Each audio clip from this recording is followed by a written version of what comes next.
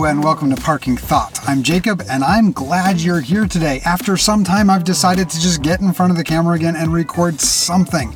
I've got an episode all written up, but honestly I've just not been able to get around to recording it, and today's not that day either. I'm a few minutes later than I wanted to be for work. I'm back in the car recording these sorts of things. I do have a new phone and I'm wearing plaid. And the message I want to share today is to look for the amazing things in our life, and it doesn't take much to be able to find them. I mean, today I'm driving to work. I decided to listen to tunes as opposed to podcasts and other stuff like that.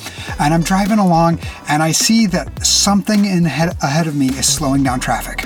Something ahead of me is slowing down traffic. And typically speaking, if I were really feeling late to work, I'd be like anxious and wanting to get ahead of it. And honestly, those anxious feelings have never proven to help me get to work any faster when something's in front of me slowing down.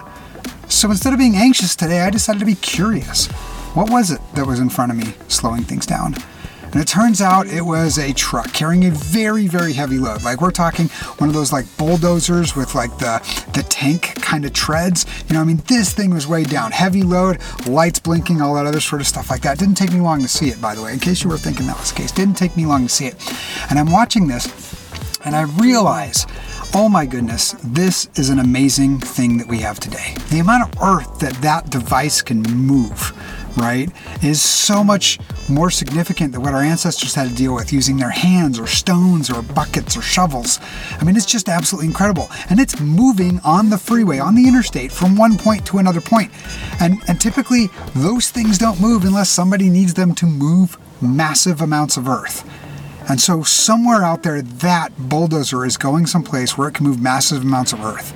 And maybe it's going to build a new building. Maybe it's going to help a new subdevelopment show up. Maybe it's going to help like clear the pathway for some new electrical lines so more people can have electricity.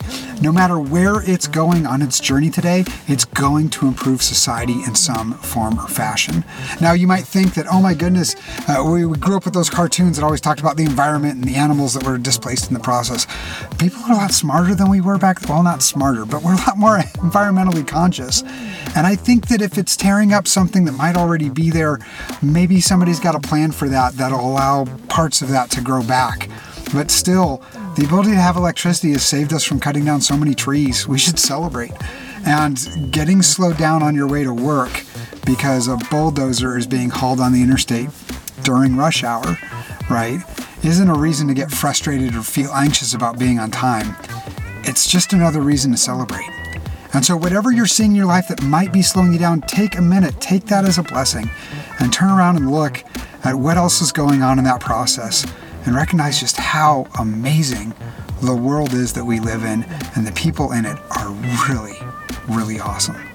So that's today's episode of Parking Thought. I want to thank you guys for joining. You can find the links to all the previous episodes over at parkingthought.com. And if you want to engage me on social media, feel free to reach out to me on Twitter at Parking Thought. I'll talk to you later, and thank you guys for being here.